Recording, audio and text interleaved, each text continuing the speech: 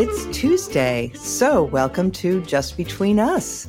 And I am delighted today to welcome my good friend, Jonathan V. Last, who I think we both agree we didn't get to talk enough.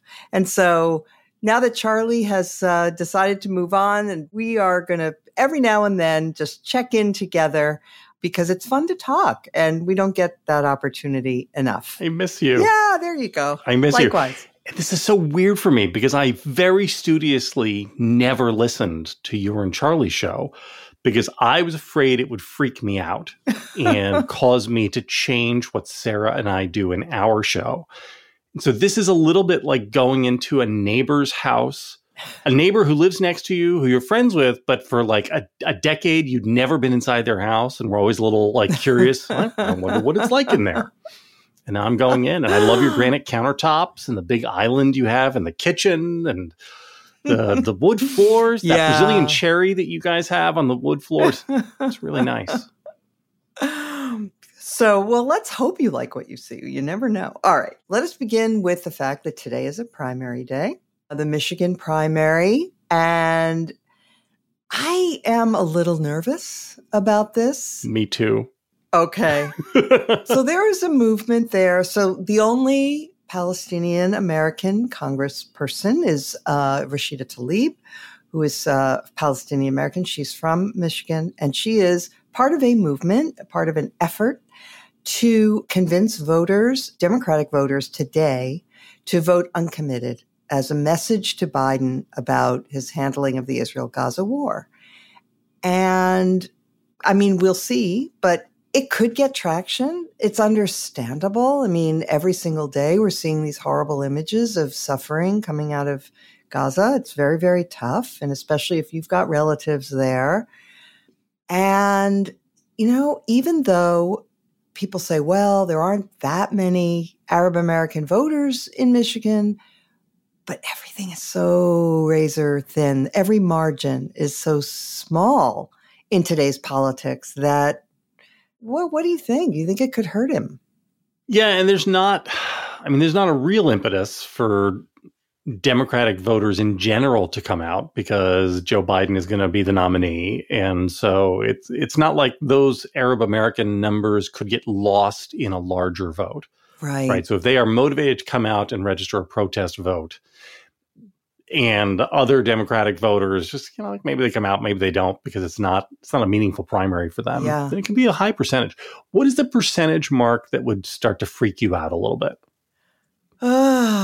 Well, so an incumbent should be getting 80% of the vote, right? 85% of the vote. If he gets 70, 65, that would be really worrying. What do you think? I think I'd start to get worried at 80. I'd go a little lower. Okay, if it was 20%, if you got 20% of voters in Michigan voting uncommitted in a way which is a pure referendum on the war in Gaza, right? I mean, that's what it really is. Yeah. That would freak me out. I mean, for a couple of reasons, one of which is it's dangerous for Biden, has to win Michigan, but also like... And here's the thing, which I don't fully understand. What is the Trumpian position on the war in Gaza? It is a binary choice. And I do not get the sense that Donald Trump is more amenable to Palestinian claims than Joe Biden is. Maybe I'm wrong. I mean, he's tried to have this both sides, right? And I don't know. What are your thoughts on that? Well, the Arab American voters in Michigan are very well aware that this is the Muslim ban guy, that this is the guy who moved the embassy from Tel Aviv to Jerusalem, a move that was not popular with Arab Americans.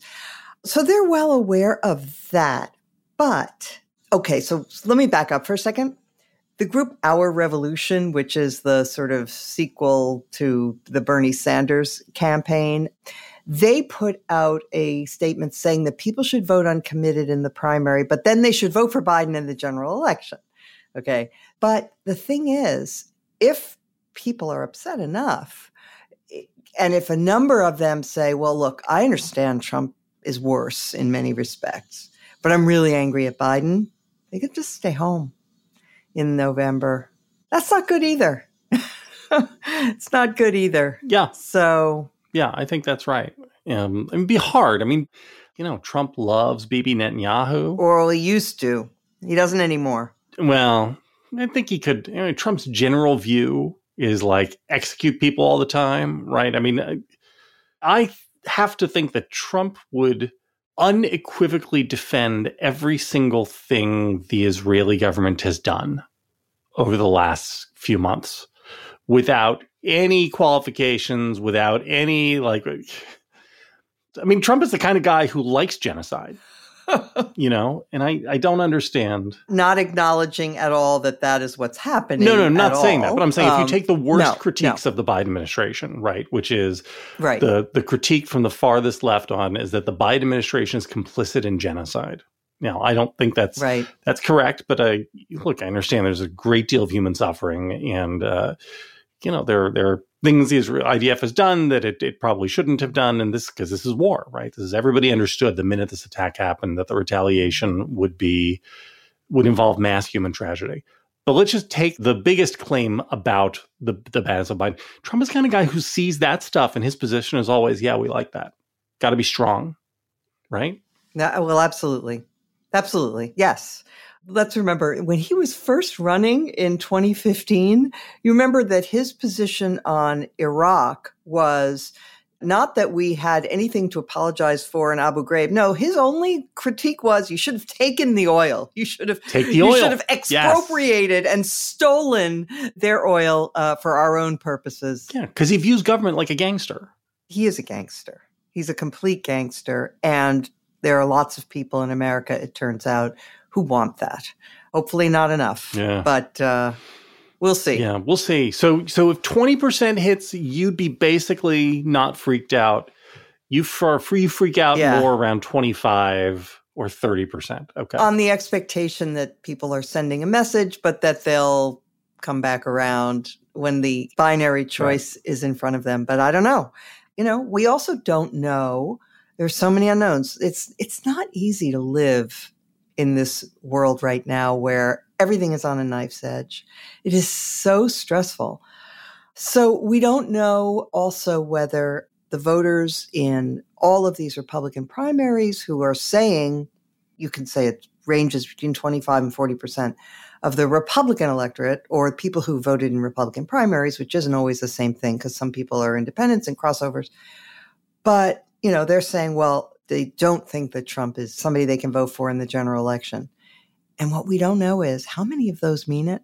How many of those will really do it when it comes down to it? When, in the heat of a campaign, when the intense partisanship begins to kick in and they've always voted Republican and, I don't know.